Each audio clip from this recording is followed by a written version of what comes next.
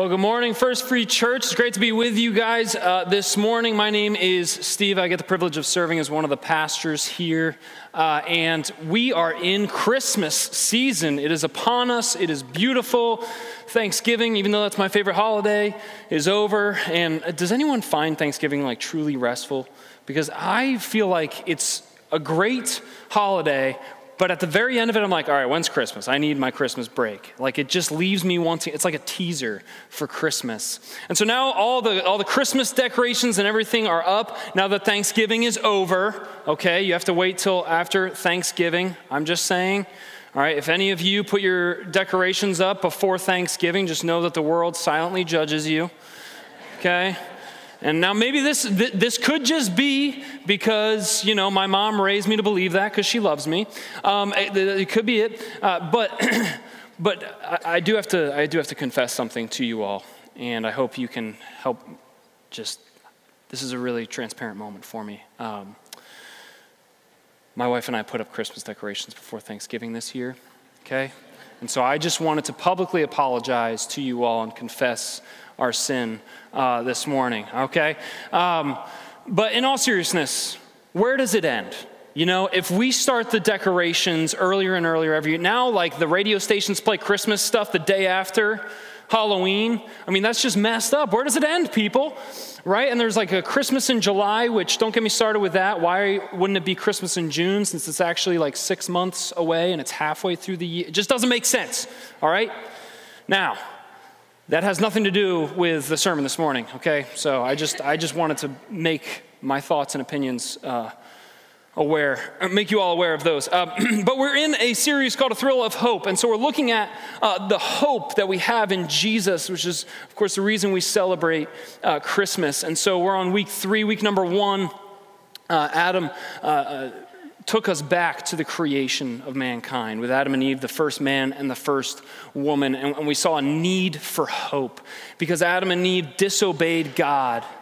And because of the sin that entered into their hearts when they disobeyed God, they were separated from God. And since then, all of humankind has been separated from God. And so there's a real need for hope. And then last week, we saw a promise of hope. Not just a promise of hope, but many promises of hope throughout the history of God's nation, the nation of Israel. And over, they realize they need God. They need hope in God. And over, God gives them hope over the course of hundreds of years. He keeps promising hope,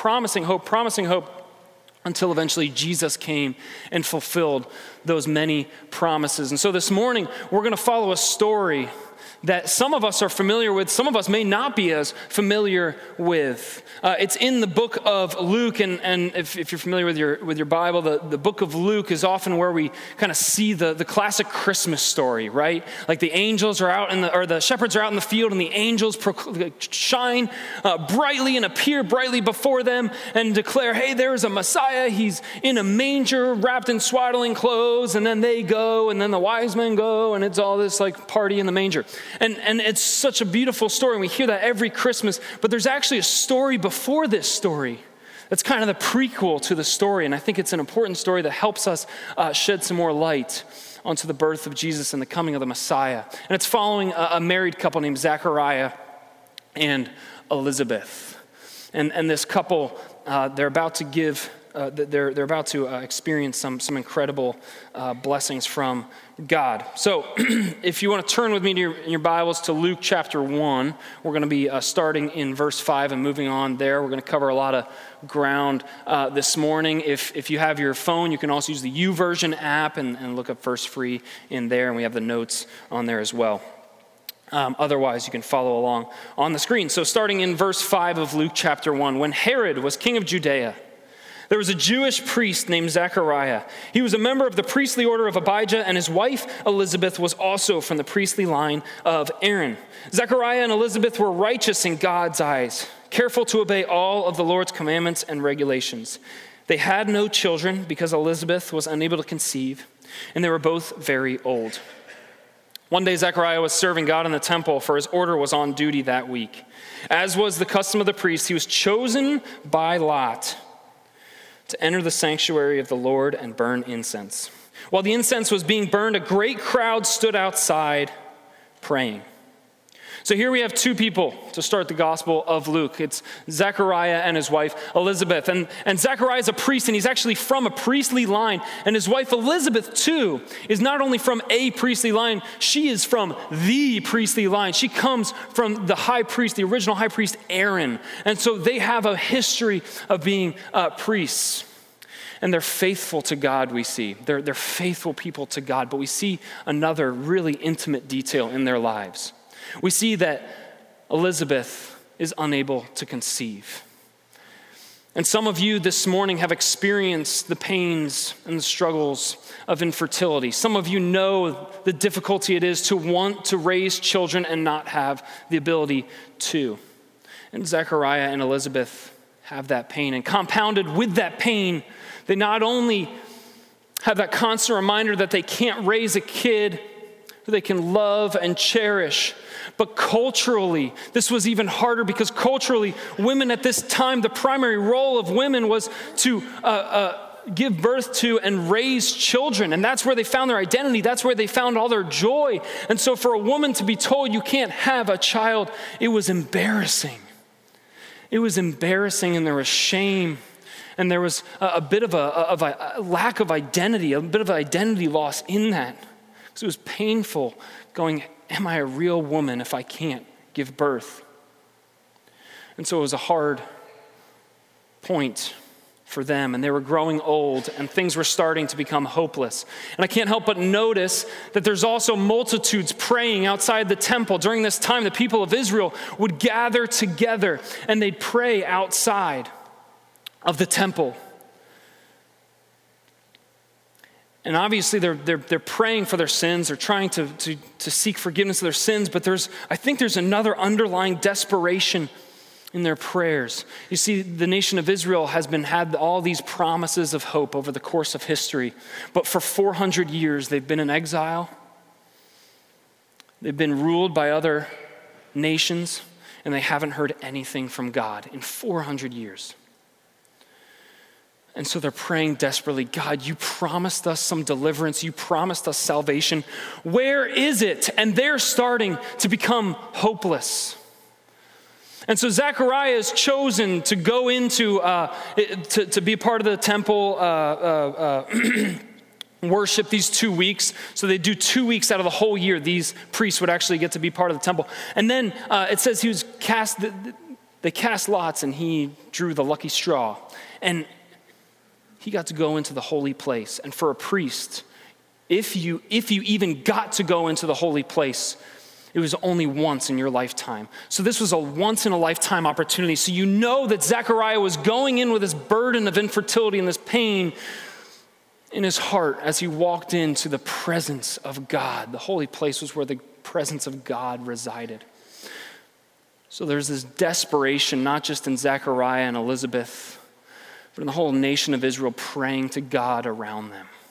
And some of you this morning, you're struggling right now in your faith. You have something that you're desperately praying and crying out to God. There's something that you are just wanting so desperately from God, whether it's for your own family or friends, or it's just something between you and God, and you are just struggling. And let me tell you, Zechariah and Elizabeth are right there with you. And the whole nation of Israel right there with you in this story. They're wrestling with God. And they're crying out to him in their pain. As we continue in verse 6, we see God's great sovereignty unveiled in this story. It says, while Zechariah was in the sanctuary, an angel of the Lord appeared to him, standing to the right of the incense altar. Zechariah was shaken and overwhelmed with fear when he saw him. But the angel said, don't be afraid, Zechariah. God has heard your prayer. Your wife Elizabeth will give you a son, and you are to name him John. You will have great joy and gladness, and many will rejoice at his birth, for he will be great in the eyes of the Lord. He must never touch wine or other alcoholic drinks. He will be filled with the Holy Spirit even before his birth, and he will turn many Israelites to the Lord their God. He will be a man with the spirit and power of Elijah. He will prepare the people for the coming of the Lord. He will turn the hearts of the fathers to their children, and he will cause those who are rebellious to accept the wisdom of the godly. And Zechariah said to the angel, how can I be sure this will happen? I'm an old man now, and my wife is also well along in years. Then the angel said, I am Gabriel. I stand in the very presence of God. It was he who sent me to bring to you this good news. But now, since you didn't believe what I said, you will be silent and unable to speak until the child is born. For my words will certainly be fulfilled at the proper time. Meanwhile, the people were waiting for Zechariah to come out of the sanctuary, wondering why he was taking so long. When he finally did come out, he couldn't speak to them. Then they realized from his gestures and his silence that he must have seen a vision in the sanctuary. Zechariah, while in the holy place, has this terrifying yet amazing vision, an angel of the Lord standing before him and saying, Zechariah, God is here with you. God has heard your prayers, and God is answering your prayers, and you are going to have a child. And it's this incredible moment. It says, you're going to name this child John, and John means literally, God is gracious. God is saying, I am a good gift giver to you. Now, for those of you, especially husbands, who around the Christmas times tend to forget about buying gifts until Christmas Eve, here's what you don't want to try to do, okay? Don't use this as biblical justification to go, all right, I'm just going to put on here to my lovely wife from your gracious gift-giving husband who, I need to remind you, didn't have to buy you this, but did anyway because I'm a gracious gift giver. That's not going to work, okay? Only God has the right to calling himself a good gift giver. And so John is joyful, but amidst the joy, there comes a little doubt. And Zechariah doubts this angel. And he says, how do I know that you're telling the truth? And I love this response by Gabriel. Gabriel's like, all right, you want proof? Boom, silence. You can't talk for 9 months straight. And some of you are like, man, if my spouse got that gift, that would be amazing. Just kidding. That would be terrible. You shouldn't ever wish that upon your spouse. But he was silenced for 9 months, and I think that's just awesome. It makes me think of a judge who went viral a few years ago, and he would always try to do like a punishment fits the crime scenario. So he'd always give an option to these more like petty crimes, and he'd say, all right, you can spend 3 months in jail, or you can do this alternative that's more of a helping you learn your lesson. And so he, like one lady, she was caught littering, was convicted, and he said, look, you can spend X amount of days in jail, or you can spend a week in a dump picking up trash in the dump. And she's like, well, I'd rather the dump than jail. And it was awesome because she learned a lesson after a week of like, wow, there's a lot of trash and I shouldn't want to litter. And so that was just a really cool thing. Again, has nothing to do with the sermon. I just thought that was a cool judge. You should look him up. Anyways, so Zechariah doubts this promise. And he says, I want cold, hard evidence. Give me the cold, hard evidence, the facts. I want to lay it out. And it sounds pretty familiar in our culture today because our culture, we elevate physical evidence. We elevate physical truth over spiritual truth. And we're actually pretty unique in that. Ever since the 18th century of the Reformation in Europe and in our Western society, we've started to think that physical evidence, the evidence that we see and sense with our 5 senses, is somehow more truth than spiritual truths. Right? And we are very unique in that. And you go, well, that's been like 300 years. Yeah, but when you're talking thousands of years, civilizations never would have considered these 5 senses to be the only source of truth, but that there's spiritual truths that are beyond our senses that are just as true and just as valid.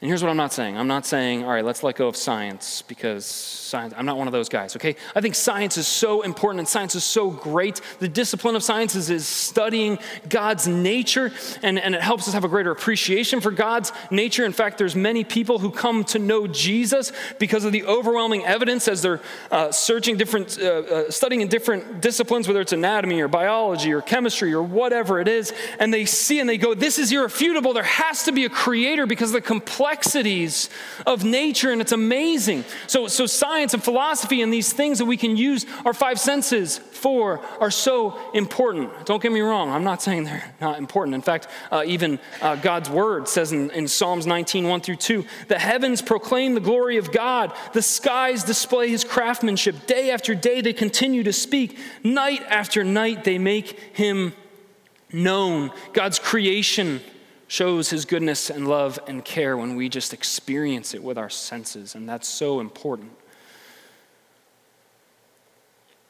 But despite the powerful role that the physical, cold, hard, physical evidence has, there's more to faith than just the things we can experience through our senses. As there are spiritual truths that can be just as authoritatively true as scientific fact. The author of Hebrews says this about faith. He says, faith shows the reality of what we hope for. It is the evidence of things we cannot see. There's a level to our faith in God that isn't rooted in the physical evidence of this world.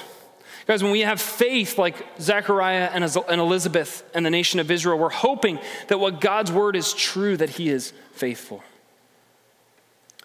Again, this isn't blind faith. Don't subscribe to this idea that we just have to blindly follow Jesus and ignore everything else. Don't touch science because it's going to prove God wrong. Right? No, we want to live in the tension of that. Here's why I think so many people are turned off from Christianity in America. I think we as Christians don't like the discomfort of living in tension. See, it's human nature to take a pendulum shift from one extreme to the other. Right? We either say, no, it's all about the evidence. I want evidence, evidence, evidence. I want all of this. And faith, I'm going to be skeptical about it in every regard. But then others go, I don't want to look at any of that because that's going to ruin my faith. And I have to just blind faith. Jesus, take the wheel. All right?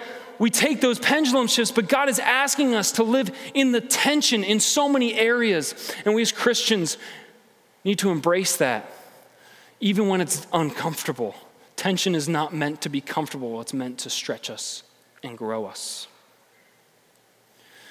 And this is so important when we think about student ministries, our middle school and our high school students, they struggle with questions. They struggle with doubts. And that is a great thing. And that is a natural thing.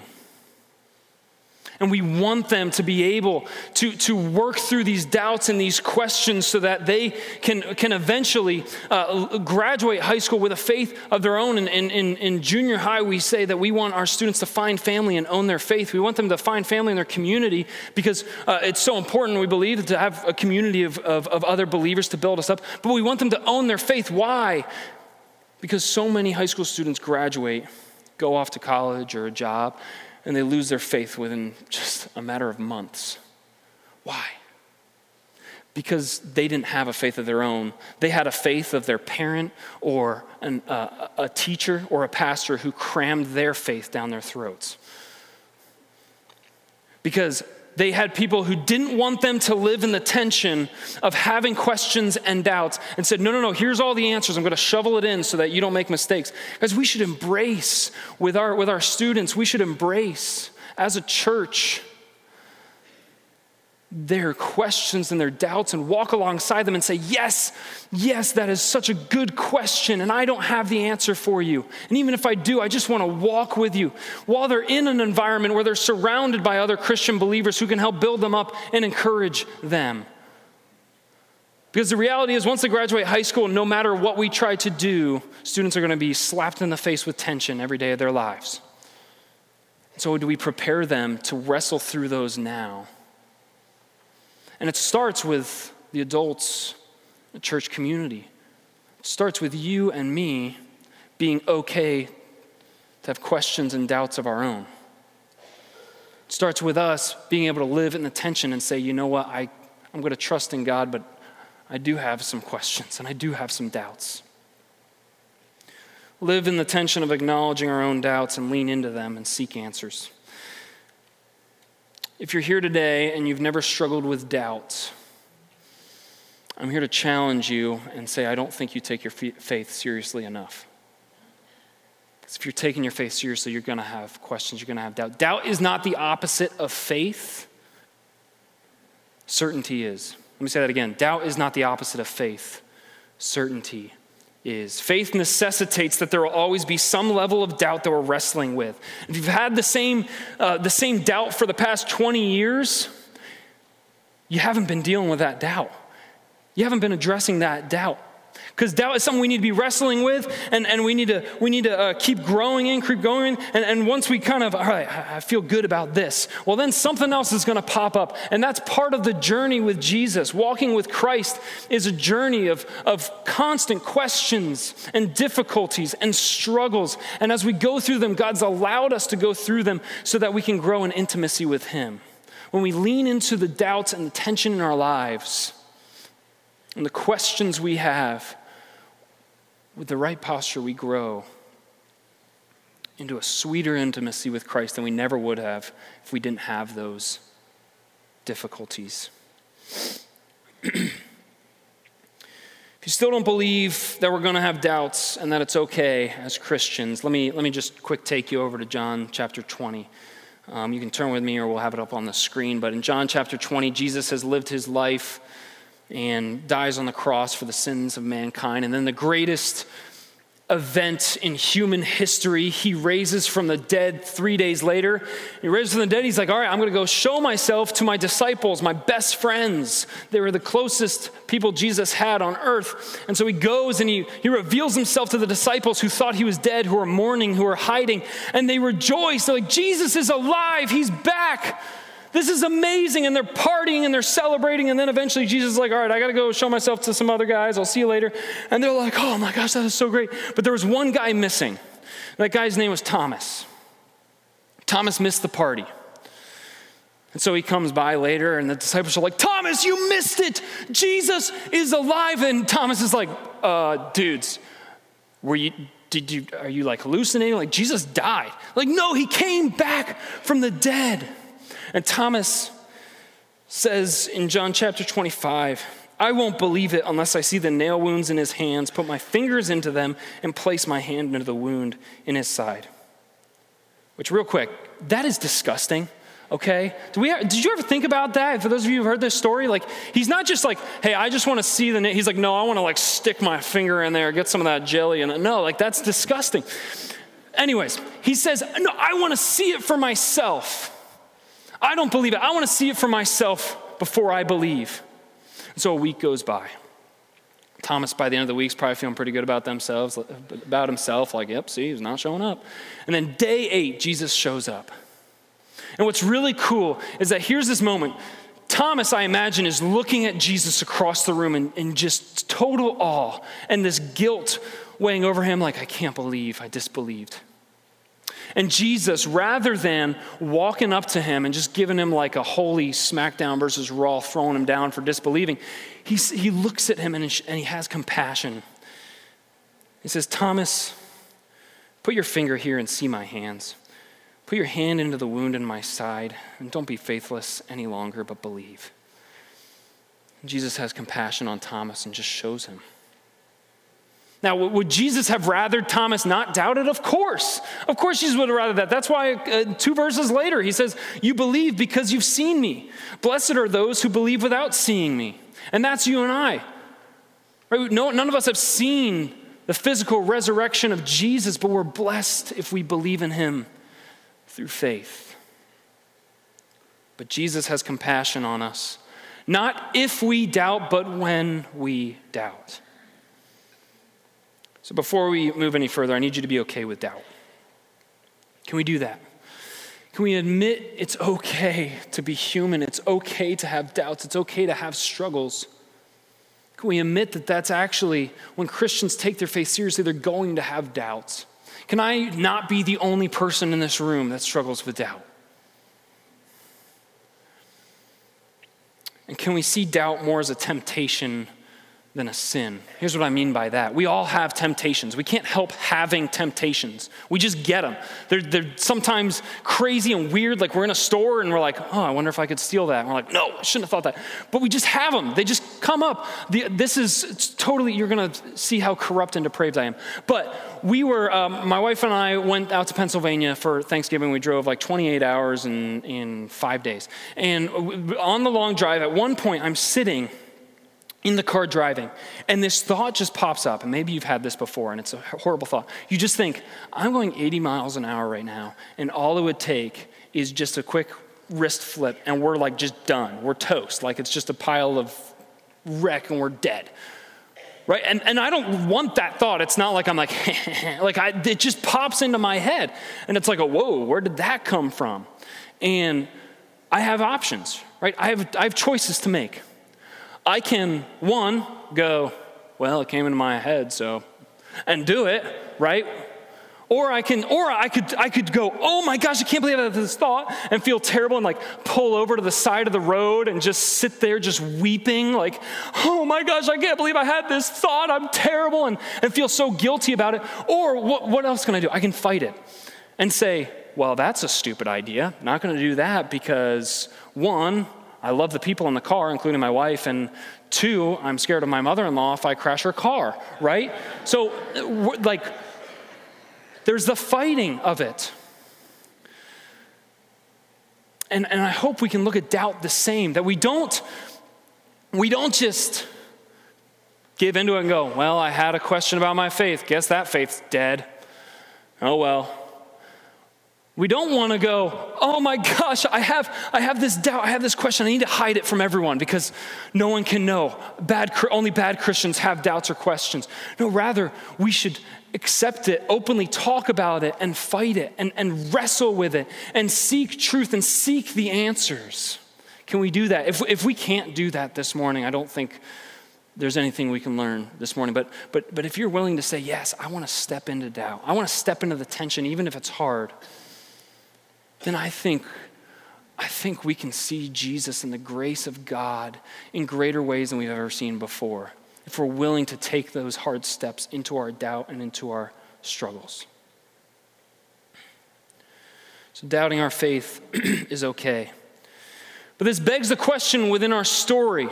If doubting's okay, why did Gabriel then seemingly punish Zechariah when Zechariah didn't believe? I mean, we see it in the story. Zechariah is like, I don't believe it. And Gabriel's like, fine, then you're going to be silent for 9 months. Like, why would he do that? Let's keep reading. Luke chapter 1, verses 23 through 25. When Zechariah's week of service in the temple was over, he returned home. Soon afterwards, his wife Elizabeth became pregnant and went into seclusion for 5 months. How kind the Lord is, she exclaimed. He has taken away my disgrace of having no children. So Elizabeth becomes pregnant, and she gets the same joyous news. And then she does this weird thing, though. She praises God, but then she hides. It says she hides for 5 months. Maybe she was afraid, but I think what a lot of scholars believe is true in that it was a scary thing. Right? She was just told her husband comes home and doesn't speak and decides to play charades and is like, hey, you. And she's like, are you calling me fat? And there's just this whole, and then she finally finds out he's trying to tell her she's pregnant, but he's not talking. And she's like, am I actually pregnant? I'm too old to be pregnant. I've struggled to be pregnant my whole life. And so I think it's pretty reasonable to think that Elizabeth had some doubt too. She hid for 5 months because she wanted to be sure that this was real. And what's really cool, though, is she hides, and what does she do? She worships God. She goes, you know what, I might be scared. I may not even fully 100% believe this. And it's a weird thing. But it is nice that my husband's not talking. But she says, I'm going to praise God and worships God. This is an entirely different posture than that of Zechariah. See, they both doubted, but Zechariah demanded evidence. And just think about this. Zechariah demanded evidence from what? From an angel that's standing before him in the holy place, in the presence of God, with all the glory of God. And he's going, I don't believe you. Right? Like, I want more evidence. And he demands more evidence, and it's ridiculous. Because, guys, Zachary's sin wasn't that he didn't know everything. Neither did Elizabeth. But instead of seeking more of God, he sought more evidence. You see, I think Zechariah had a posture of pride. He didn't care what anyone was going to say to him. Even an angel coming before him, and he still demanded more evidence. And a posture of pride can never have enough evidence. We think Zechariah is being ridiculous. Zechariah had a posture of pride. He thought it was all about him. He trusted himself more than he trusted anyone else, including God, including this angel. And he elevated himself and decided to try to take matters in his own hands and sought more evidence. But the problem with a posture of pride is it just always demands more evidence. So we look at that and say it's ridiculous, but the reality is sometimes when we're asking for evidence, when we're demanding more evidence before we believe, the reality is we have all the evidence we need. Romans 1, Apostle Paul says in Romans 1 that ever since the foundation of the world, God's eternal power and divine nature have been clearly perceived in the things that have been made. Paul says, look around you. You just have to go into the woods and see the trees and the grass and the sun and the clouds. And you don't even need a magnifying glass. Just look at it and hear the sounds and see how amazingly beautiful this creation is, and that there is a creator who put care and time into this. That's all the evidence you need. But a posture of pride says, no, I need more evidence. There's a difference between crying out to God when we have doubts and questions because we want his presence, and just critically doubting all that he's promised to us with a posture of pride. Listen, no matter how much evidence you have, you can always cast doubt on something. You can always cast doubt on something. When we talk about our faith, if you continue to ask questions and delve deeper and deeper and deeper, and trust me, you can get deeper and deeper and see even more of, just have more confidence in God and more faith in God and more trust in God. But there's always even when things are so stacked in the existence of God's favor, and we still can put doubt into it. You can always put even the tiniest seed of doubt into anything you want. I remember my first philosophy class in college. My philosophy professor got up there and said that his first philosophy class of college, he almost decided not to major in philosophy. Because he got in, he sat down, and he's kind of excited to, talk about all the philosophers and Plato and da-da-da-da. And his professor walks in, brings a stool, and just sets it in the middle of the room. And he goes, how do we know that this stool is real? And, some guy who's like, oh, I got this. It's because you brought it out. And so, we know that it's real because you're touching it right now. And he's like, yeah, but how do you know for a fact that this isn't just all some illusion? I mean, how can you prove to me that this is real? And he's like, well, I could sit in it. It's like, yeah, but how could you prove to me that you're actually sitting in it and that it's not just you're floating in midair and there's just the illusion of a stool here? And half the class was like, all right, I'm done. I'm just going to go be a psychiatry major or something, okay? A psychology major, all right? And the point was, though, you can cast doubt into anything. We can't fully 100% prove anything. Because there will always be something that you can doubt, okay? I mean, I could even cast doubt on the fact that I'm incredibly attractive. I can just do that. Just kidding.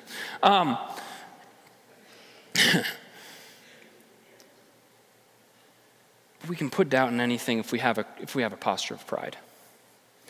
Usually we can't help doubt any more than we can help feeling angry at times, but do we allow that doubt to manifest itself into prideful rejection of the promises of God?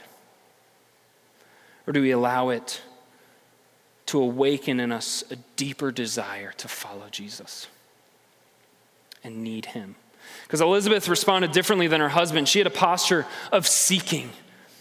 She left and she went, I have these doubts, but I'm going to go seek God and worship him. Despite the craziness of his promise, and a posture of seeking can never have enough of Jesus. Posture of pride can never have enough evidence, but a posture of seeking can never have enough of Jesus. See, both postures still have doubt. Both are constantly in need. Both are craving something more and more and want something more and more. But one seeks anywhere they can other than Jesus, and the other seeks Jesus himself. One cannot get enough of evidence even when they have Jesus. and the other can't get enough of Jesus even when they have doubts. One leads to hopelessness, and the other leads to the hope that's only found in Jesus. And Elizabeth chose the latter.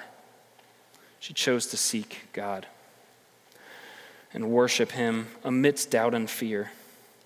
Like I mentioned earlier, being a Christian requires us to live in tension. Did you know it's possible to actually have doubts and question God and still desperately seek him and want him and crave his presence and enjoy his presence even amidst doubting? We can do that. That's a posture of seeking. See, most of us in this room, we can acknowledge that God is a good God, right? We've got Bible verses on our mugs and on our phone backgrounds and on our walls and all these things, and we go, yeah, that's such a pretty verse. God is good. But when things are hard or we're struggling to see that God is good, we don't fully believe it. We have a hard time believing that God has a good plan for us in the midst of it. And in our pride, we decide, you know what, I've got to, pick up my bootstraps, pick myself up by my bootstraps and figure this out. I've got a 17-step program to get myself out of this depression or anxiety or these fears or this loneliness or whatever it is. I'm gonna do this. It just we just spiral down. I'm not saying we shouldn't do anything when we're in a struggle or a doubt or whatever it is. I mean, even the posture of seeking has a pretty active verb in it, right? Seeking. But like we said before, both postures are pretty similar in that they admit they have doubts. Both postures are seeking answers. The difference usually isn't in the actions. See, the difference of posture is a difference of heart, and our hearts are between us and God.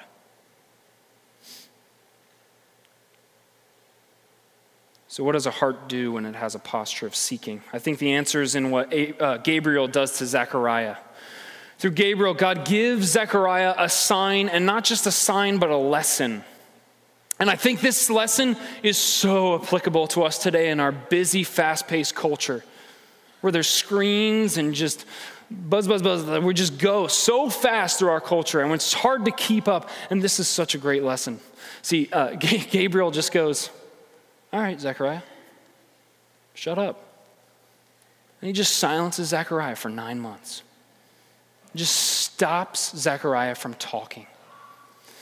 Why? Because he gives Zechariah the opportunity to seek his voice, to seek God's voice. We call that listening. Right, a posture of seeking is a posture of listening. Think about it. I remember when I was in high school and in college and trying to find my wife, seeking for that lady who was going to be lucky enough to be my wife. And I was looking around, and what did I do? I took girls on dates, and what did I do? I sat there for an hour and just talked their ears off. No. Some of you have had that date experience before. Terrible. No, what did I do? I asked questions and I listened to what they had to say so I could learn more about them. Because I was seeking. And God gave the chance for Zechariah to do the same. I love this little throwback that Gabriel gives in verse 17. If you go back, he says that his son John's going to be in the power of Elijah. And I think it's so cool that he mentions Elijah, because for those of you who are not familiar with the story of Elijah was a prophet, and Elijah was a bold man of God. Elijah stood up to an entire kingdom. The king and queen were the most wicked people in the nation of Israel at the time. And Elijah stood up there and stood before the king and spoke God's truth and said, you are following other gods. Your wife is a prostitute. Your wife is this horrible person, trashed his wife for 10 minutes. And just spoke truth hard on this guy, on the king of Israel who had the power to kill anyone he wished. So what did the king do? The king didn't like that. The king sought to kill Elijah. And so Elijah had to run for his life. So he runs away, and he's one of the only people in the entire nation of Israel that even follows God. And he finds himself in the wilderness. It says God just give me some food. So God gives him food and God gives him a nap. But it says that Elijah is depressed and hopeless.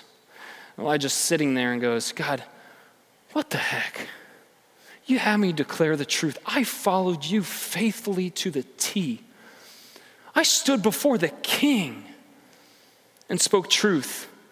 And for what? You just sent me to the wilderness, and I'm the only faithful person in this entire nation. Just kill me now. He says that. Just let me die. And God says, Elijah, come here.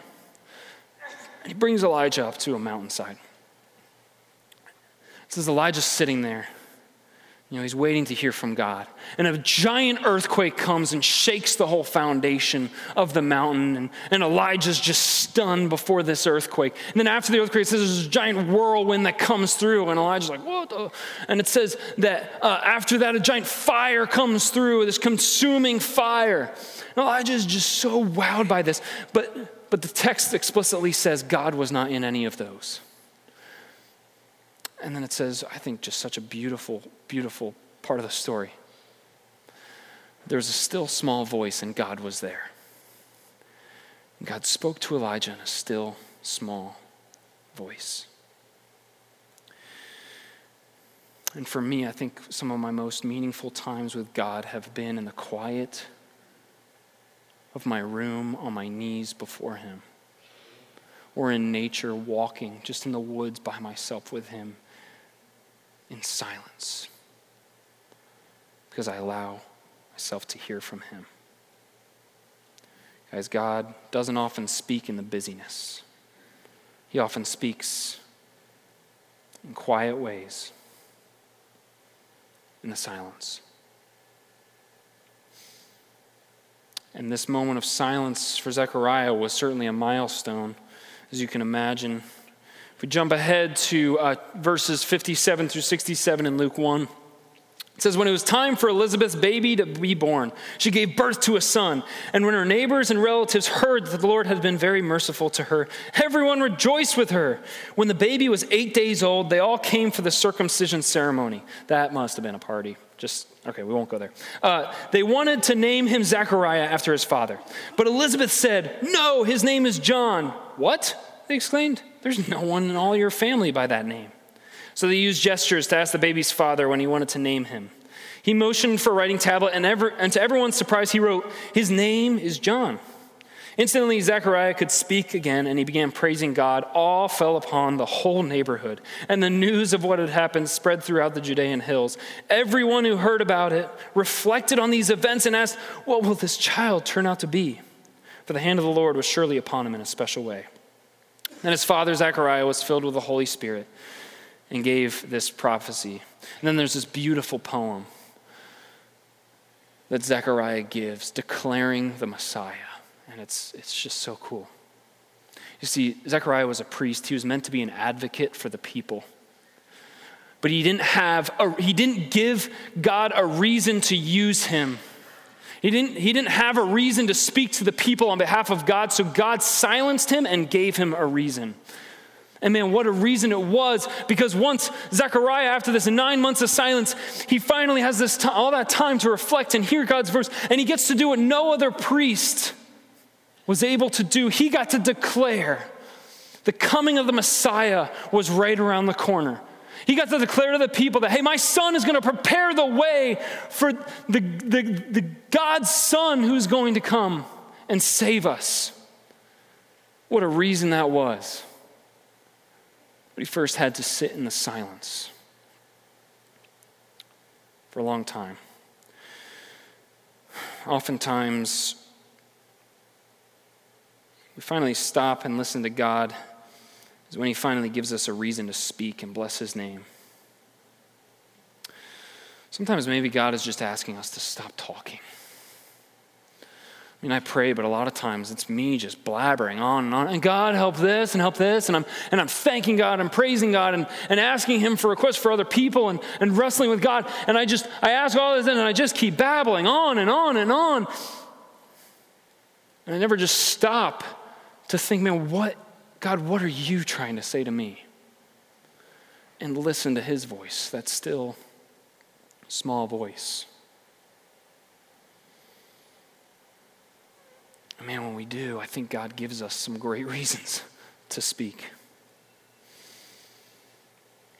So when is the last time you listened to God? I'm not saying don't ever talk about your fears and your doubts with God. Please talk to God as much as you can. When's the last time you just stopped and listened to him amidst the doubts, amidst the fears, and tried to hear that still small voice? Some of you are doubting your faith, whether it's the goodness of God or the existence of God or the power of God, or whatever it is, or God's plan for your life, and you're having doubts and you're having questions in your faith, and that's okay.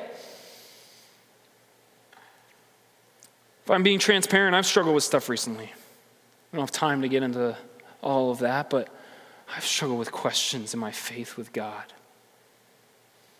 What is your posture amidst the doubting? Is it a posture demanding from God more evidence? Is it a posture of trying to do it all yourself? Is it a posture of saying, you know what, I actually kind of trust myself more than I trust God? There's a posture of saying, man, I just want to seek Jesus through this. I want Jesus more than anything. Yes, I want my questions answered. Yes, I want this to be resolved. But more than anything, Jesus, I need you. And I want to hear from you. And some of you, this morning when you've been struggling for a long time, maybe it's been weeks or months or years and you've been struggling with the same thing. Whatever it is, maybe it's infertility or insecurity, or it's depression or it's anxiety, or it's loneliness, or it's just for the sake of someone you love. And you've just been crying out to God. You've heard nothing.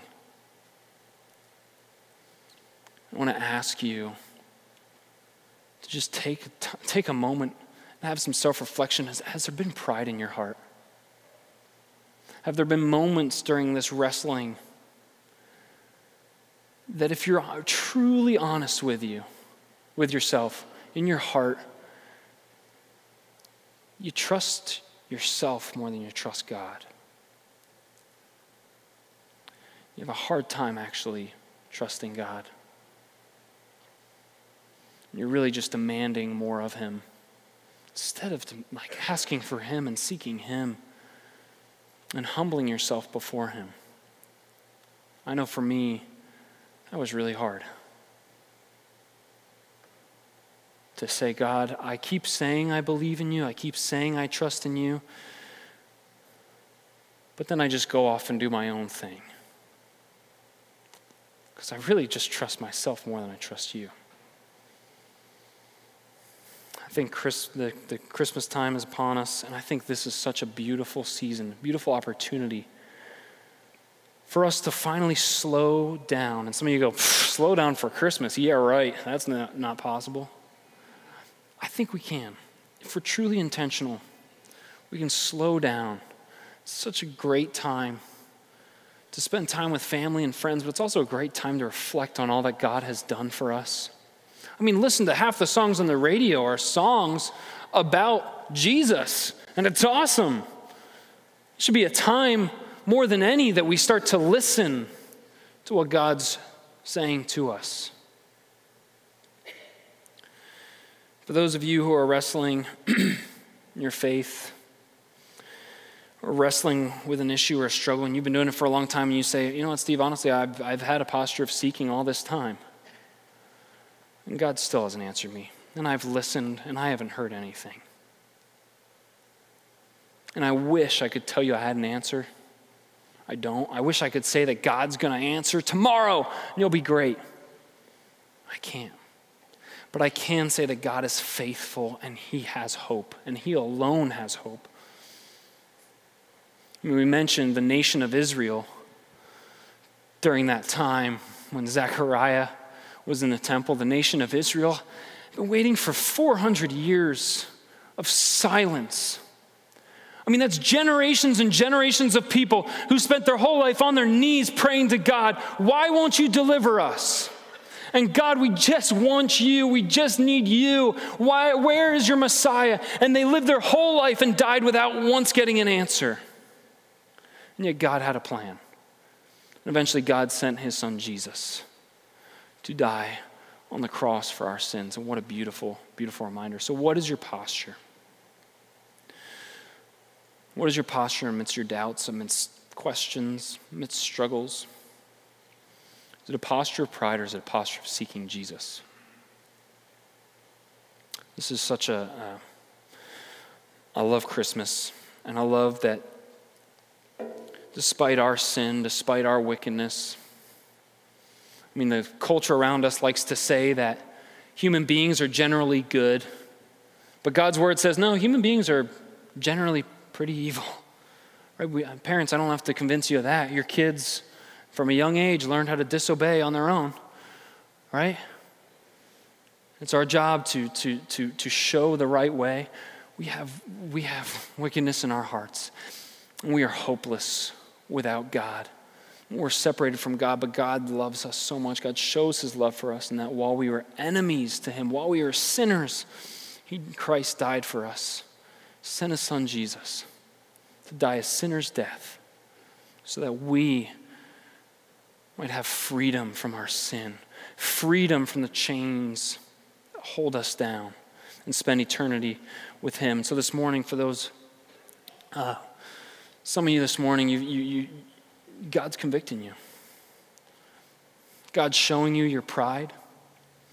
God's showing you that if you're honest with yourself, your heart has been one of hardness towards him.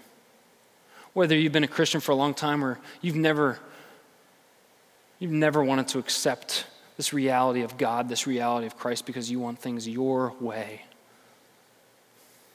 So I want to give an opportunity for us this morning to just respond. To just say, you know what, God, I'm done with this posture of pride because I'm done with this hopelessness. And I want the hope that comes through you, Jesus, because I need you. So would you just bow your heads with me? Bow your heads and close your eyes. And if there's anyone here who this morning is feeling this tug on their heart, this tug to be united with your Creator, you just say, man, this morning I just want to put aside my pride and I just want Jesus. And yeah, I have questions. Yeah, I have doubts. I don't have it all figured out, but I just want Jesus. If that's you this morning, whether it's for the first time or the 100th time, that's you this morning, would you just raise your hand? Just so we can be praying for you. Just raise your hand. I see hands up all over the place. Thank you. Anyone else with heads bowed, eyes closed, just raise a hand and say, you know what, I want to set aside my pride and I want to trust Jesus this morning. This is so important. Only in God do we have hope. For those of you who raised your hand, or maybe those of you who didn't want to raise your hand, but you feel that tugging on your heart, and you say, you know what, I just need to put my trust in Jesus again. Again, whether it's for the first time or the 100th time, would you just pray with me in your heart and join me in this? Because for those of you who have been a Christian for a long time, this prayer, this isn't a prayer that we just pray one time and we're done. This is a prayer that should be a daily prayer of humbling ourselves, of posturing ourselves towards seeking God each and every day of our lives. So would you just join me in this prayer? God, I know I'm a sinner. I know I've messed up along the way. I know I've disobeyed so many times. I know that I like my way more than your way. But God, I know my way hasn't led to the joy that I seek. God, I know that you love me despite my failures.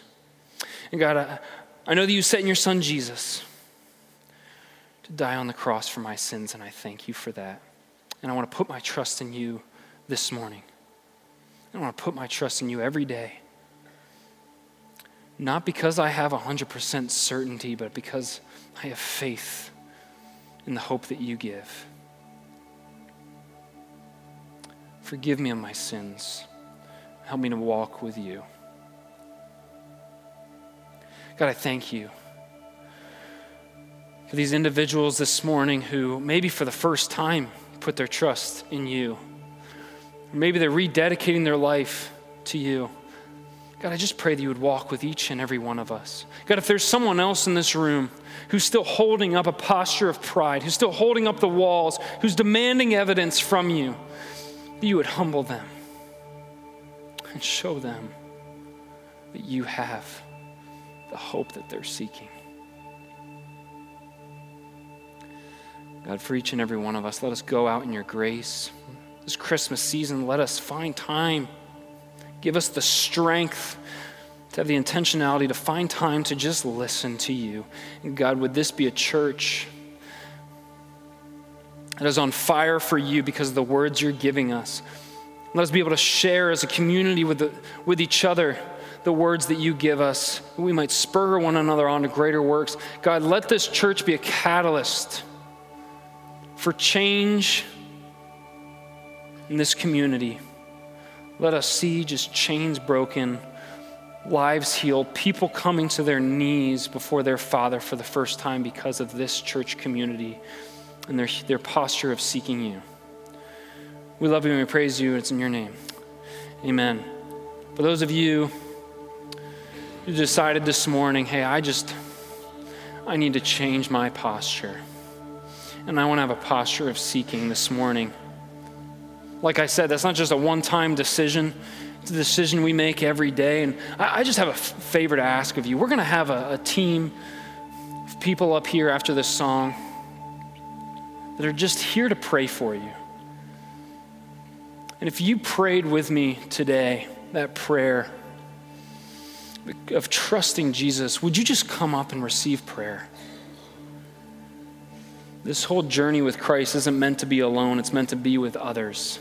And they're not going to ask you every detail of your life. They're not going to be interrogating. They just want to know how they can pray for you. So would you just come up after this, have the courage to come up and say, you know what? Like I humbled myself before my Father, I'm going to have the humility to come up here and receive prayer for my brothers and sisters in Jesus Christ.